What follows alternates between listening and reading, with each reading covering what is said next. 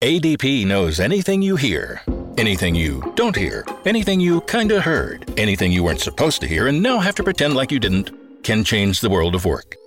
From HR to payroll, ADP designs forward-thinking solutions to take on the next anything. From the opinion pages of the Wall Street Journal, this is Free Expression with Jerry Baker. Hello and welcome to Free Expression from the Wall Street Journal opinion page. I'm Jerry Baker, editor-at-large of the Journal. Thanks for joining us. If you're not already a subscriber, please do sign up at Apple Podcasts, Spotify, or indeed wherever you get your podcasts. This week, after another debate among Republican hopefuls for president, is anything likely to change in the race that still seems dominated by the man who, once again, wasn't there? On Wednesday night, we were treated to a feisty and at times chaotic battle at the Republican Presidential Library as 7 candidates fought for attention, while Donald Trump, who still enjoys a mere 40-point lead or so in national polling for the GOP primary, stayed away. So did we learn anything? Did anyone break out from the pack? Or did anyone's campaign suffer a fatal blow? More importantly, as the GOP primary race unfolds, what are we learning about the new Republican Party? Is it now a fully fledged populist movement, rejecting many of the canons of the Ronald Reagan conservatism that's defined it for so long? Or is it still merely enthralled to the strange magnetism of Donald Trump himself? Its long-term ideological direction, perhaps, still uncertain. Well, to talk about all this, I'm pleased to say I'm joined this week by Matthew Continetti, author, commentator, director of domestic policy studies at the American Enterprise Institute. A leading conservative journalist, Matthew co-founded the Washington Free Beacon in 2013, and he's now a columnist with Commentary magazine, and he also writes for many other publications. He's the author of several books, including what I must say is the absolutely excellent The Right, The 100-Year War for American Conservatism, which was recently republished in paperback. Matthew Continetti joins me now. Matt, thanks very much for joining Free Expression. Thank you for having me. It's a pleasure to be here. So, Matt, I don't know whether you think anything different about the debate last night that we had, the so-called presidential debate. I'm not sure how many of those candidates are really presidential contenders, but the debate we had last night, pretty feisty and pretty lively. I want to get on to talking really about the state of the Republican Party and the future of the Republican Party. But do you have any thoughts? Do you think anything happened last night that moves the needle, that changes the race in any significant way? I really don't, Jerry. I think that people who were hoping one of the candidates would have a breakout moment last night were almost certainly disappointed. I don't think Ron DeSantis did himself any harm, but he certainly didn't have that kind of booster rocket moment where he could shoot to the stratosphere and truly be the sole competitor against former President Trump. I don't think any of the other candidates really showed signs of life either. I've heard you talk about it as well as others have too. You know, it does look like those candidates who are surging up into the low single digits and have been, for the last few months, that maybe, again, with their failure to sort of move the needle or break out, that maybe this is now for the time for them to drop out. We have another debate coming up in just over a month. As I understand it, I think the conditions for the sort of the entry requirements for that are a little higher. Do you expect to see now some of those also-rans to start dropping out? I would hope so, because I really think that Republicans should be faced with the binary choice next year. Do you want to renominate Donald Trump for the third time, or do you want an alternative? And if the alternative vote is split among many candidates, then as Dana Perino pointed out at the end of last night's debate, Trump will almost certainly win. So anything that would force the field to consolidate quickly would be beneficial to actually presenting a choice to Republican voters. Now, it may well be that Republican voters simply want to renominate Trump. They like Trump. They think he was a good president. They don't think he has done anything wrong. And if he has done something wrong, then most Republicans think Joe Biden did it too. So what does it matter? But just having the option of another choice, I think, is important.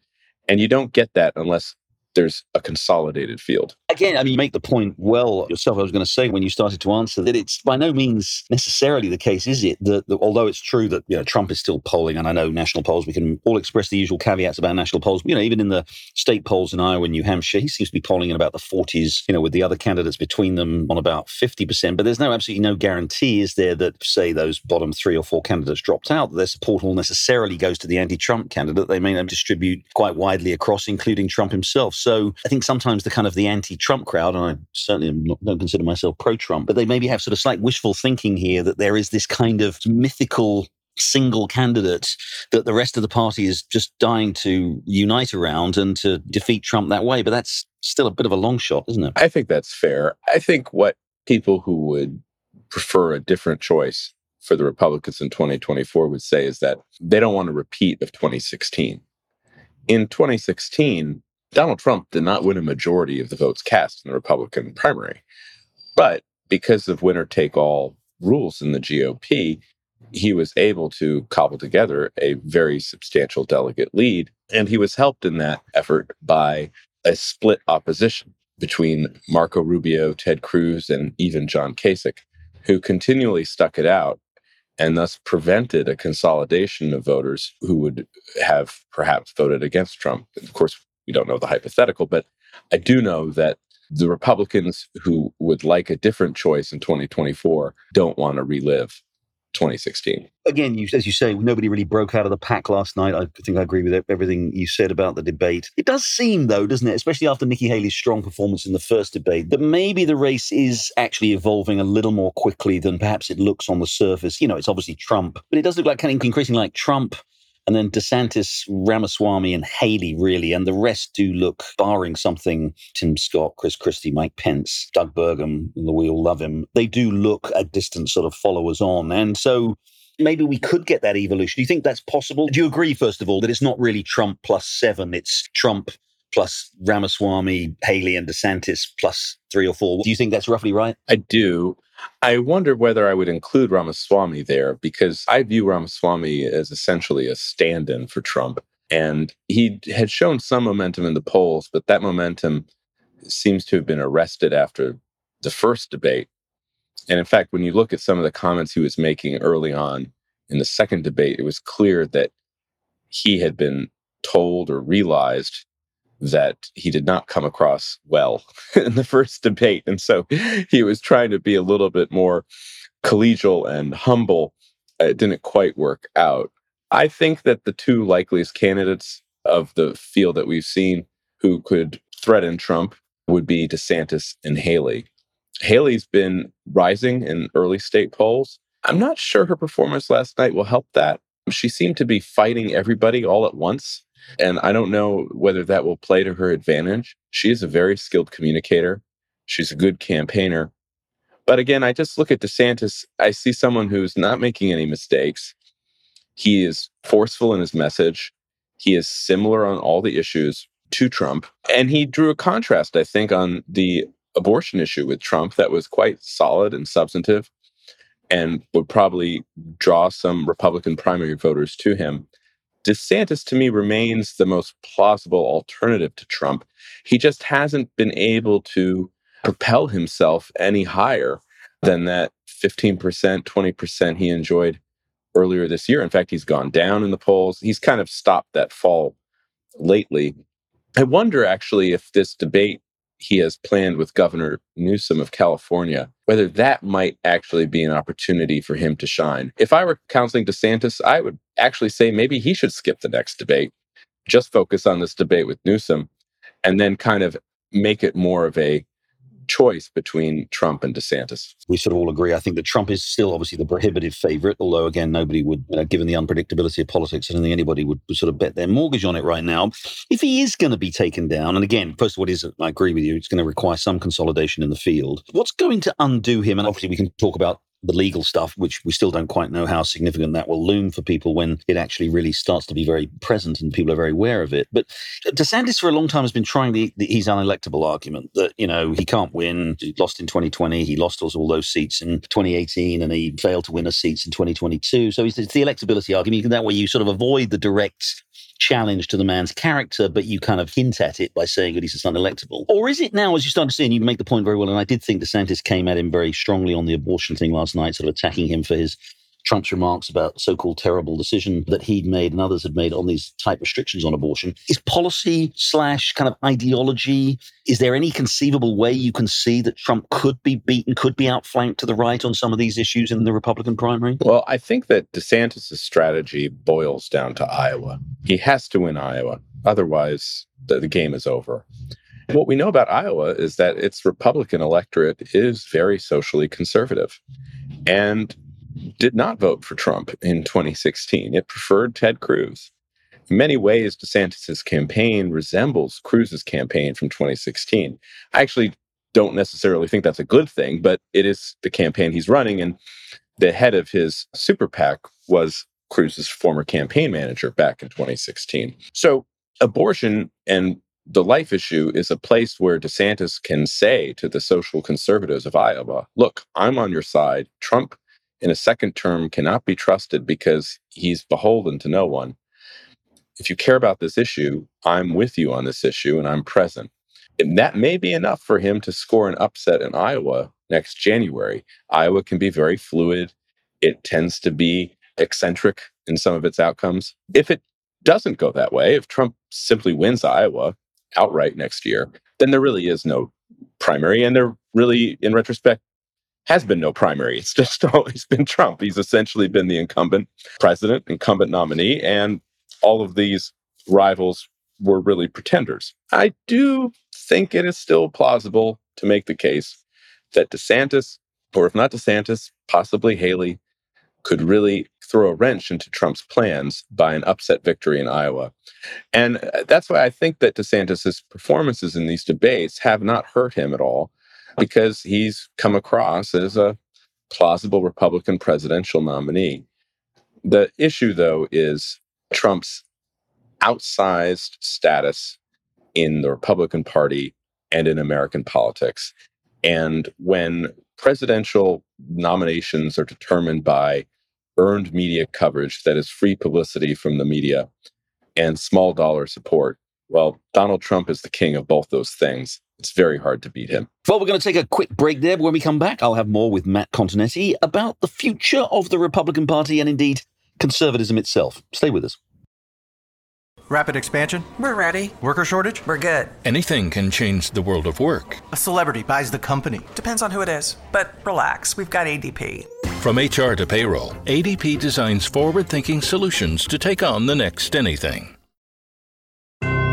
You're listening to Free Expression with Jerry Baker. Don't forget, you can listen to the latest episode anytime on your smart speaker.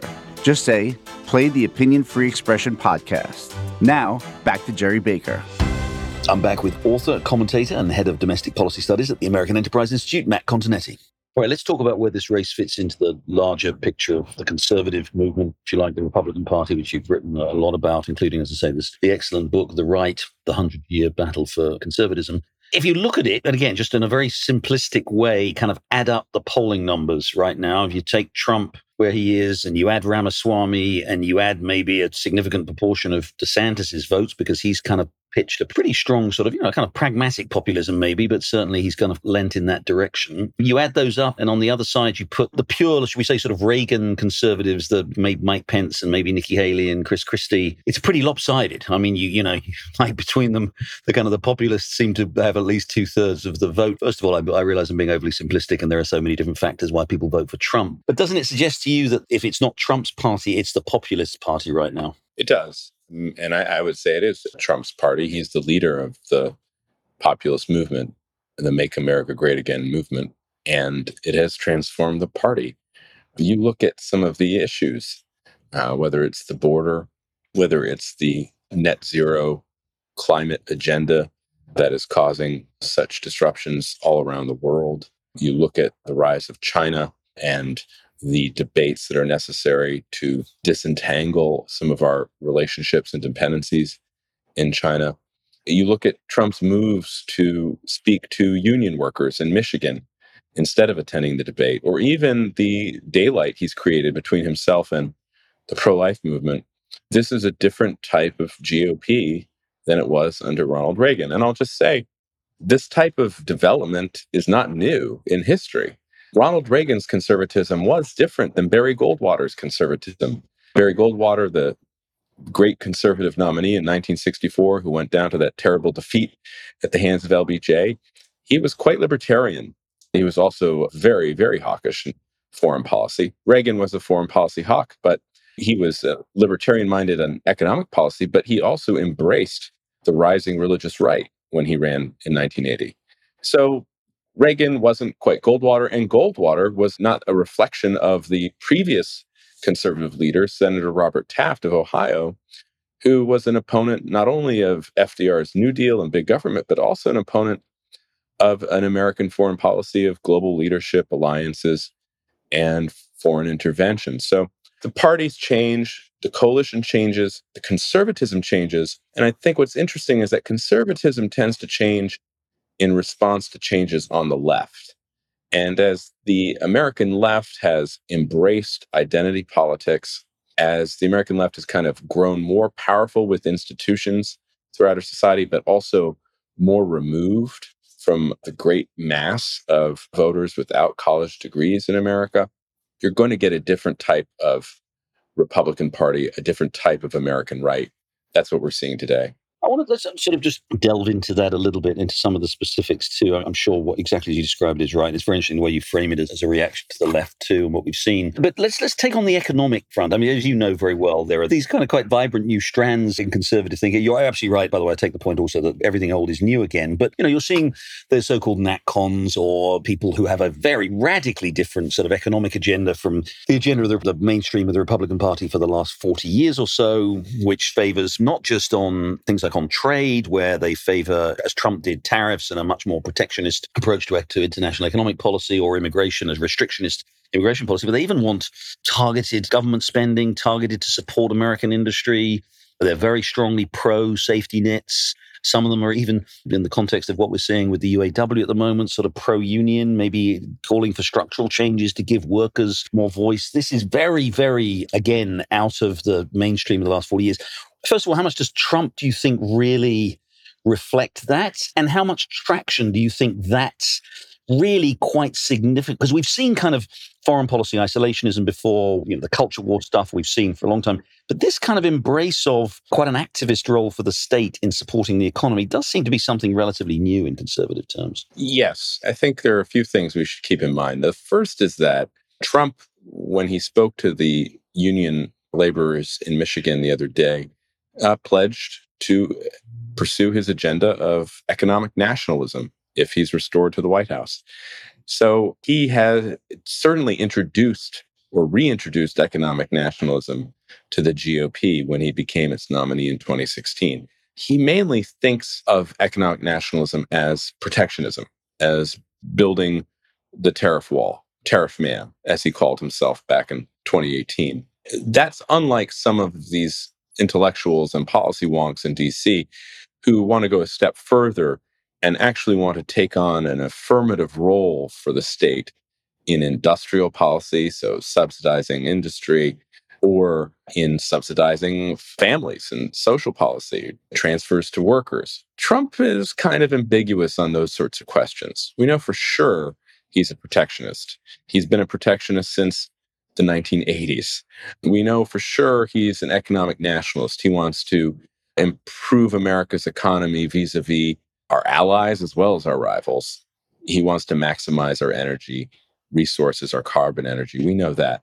It's not so clear to me that he will embrace some of these policies that are a little bit more intrusive into microeconomics, into labor markets, for example, that are being pushed on him.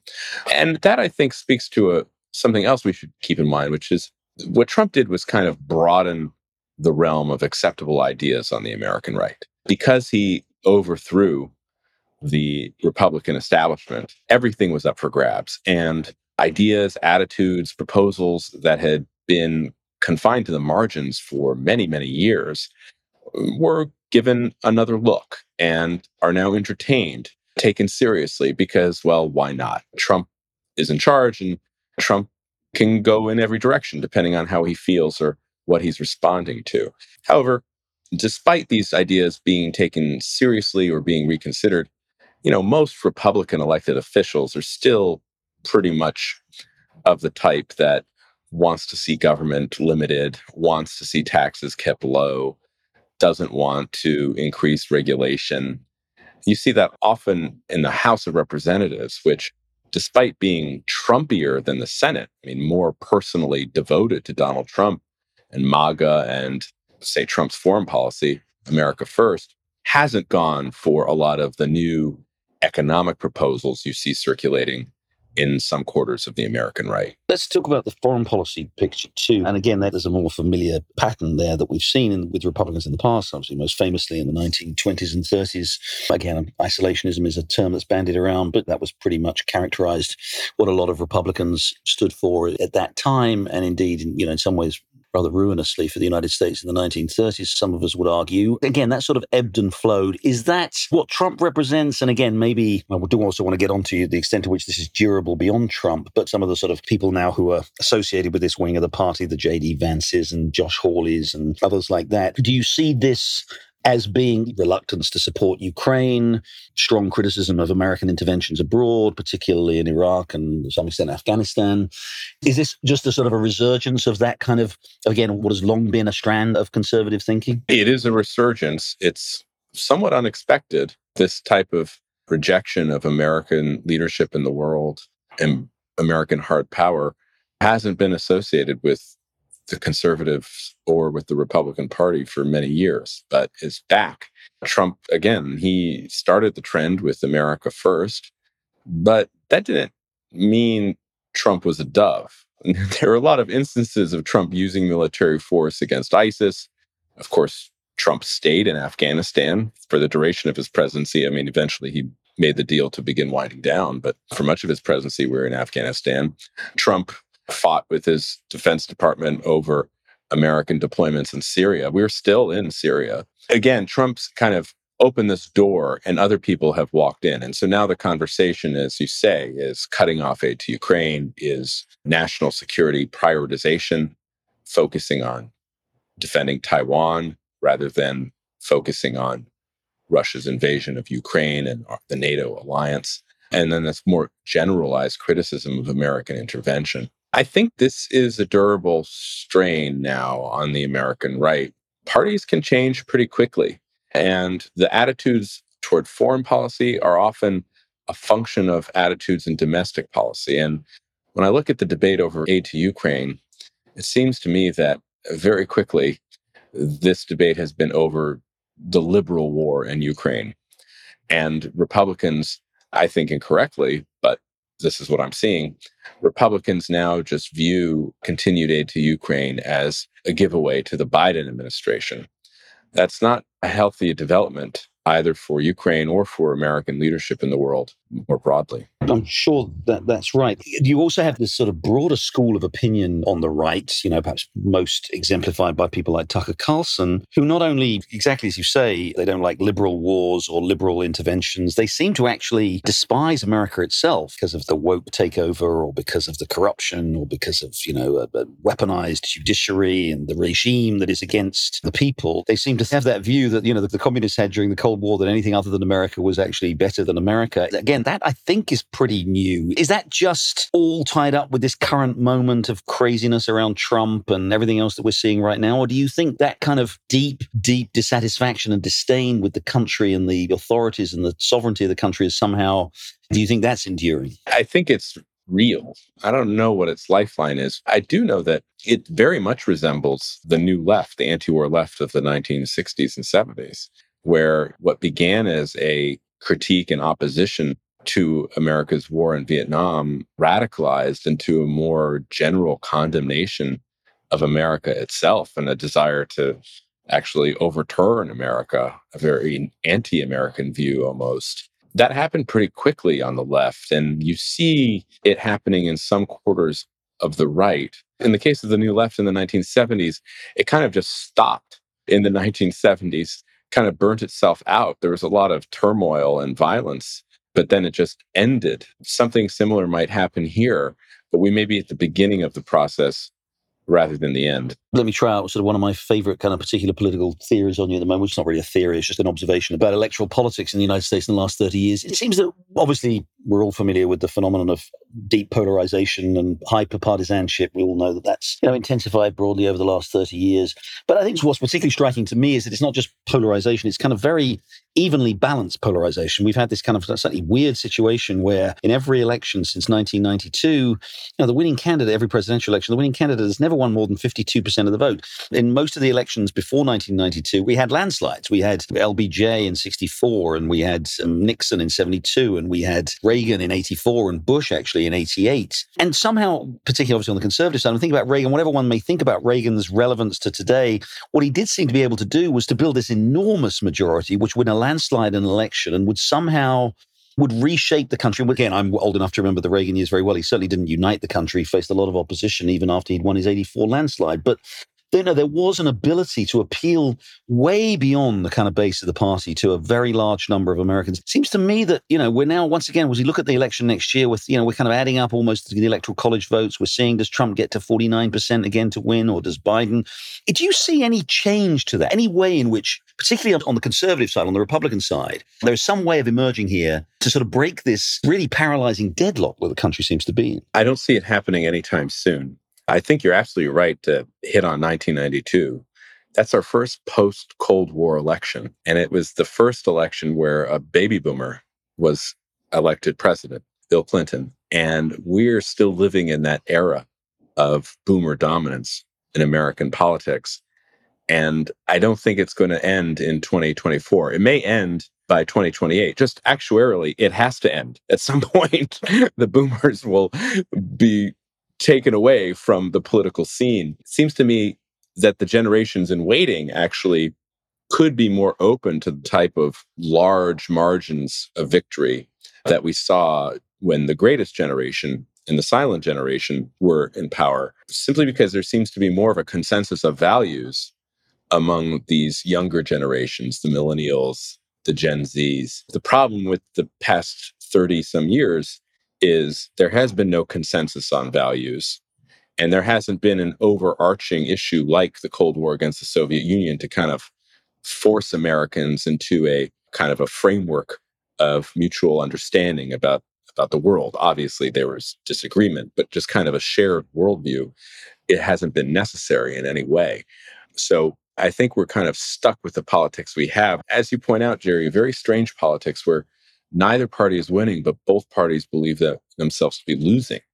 And that doesn't help anyone because on the one hand, you have these big swings for the fences policy-wise, but you have elections that are being decided by narrower and narrower margins. You've written this terrific history of conservative movement over the last 100 years, the last century. And it is one exactly as you describe, and you put it very well in the book, of the sort of ebbs and flows of the different strands of conservatism kind of rising and falling, and the different coalitions forming and reforming. But again, it sort of comes back to the question about, post-Trump, if you like, how enduring is this sort of current populist ascendancy? Do you think once Trump does leave the scene, assuming he does, I have some friends who think that notwithstanding the constitutional term limits on him, he may well, should he win next year, won't be going anywhere in 2028. But assuming he does eventually leave the scene, do you think that this populism that now does seem to be in the ascendant is enduring for another decade or so? Is this the dominant strand of conservatism now for a while? I do, Jerry. And that's because populism predates Trump as much as it will post-date him. The revolt against the Republican establishment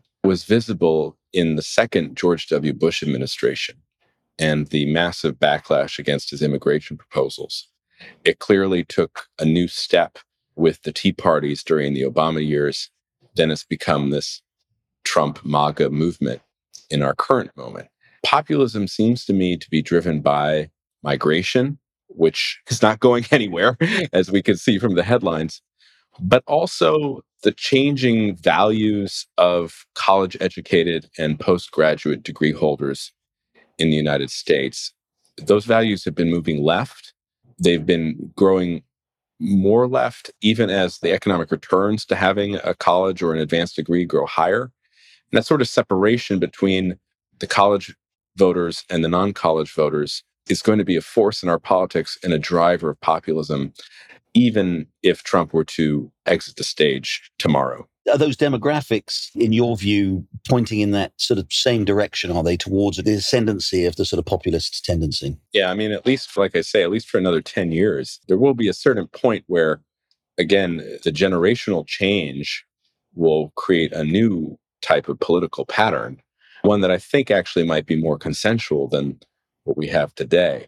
But that seems to me to be still off in the future. We have to get past 2024 in particular, I think, if we want to see a more productive American politics come into being. Amen to that. I think we can certainly agree. Matthew Continetti, thanks for joining Free Expression. Thank you so much. Well, that's it for this week's episode of Free Expression. Thank you very much indeed for joining us. I hope you'll join us next time. In the meantime, have a great week. The Claude 3 model family by Anthropic is your one-stop shop for enterprise AI. Haiku is lightning fast and cost-effective, Sonnet strikes the perfect balance between skills and speed, and Opus sets new industry benchmarks for intelligence. Learn more at anthropic.com/Claude.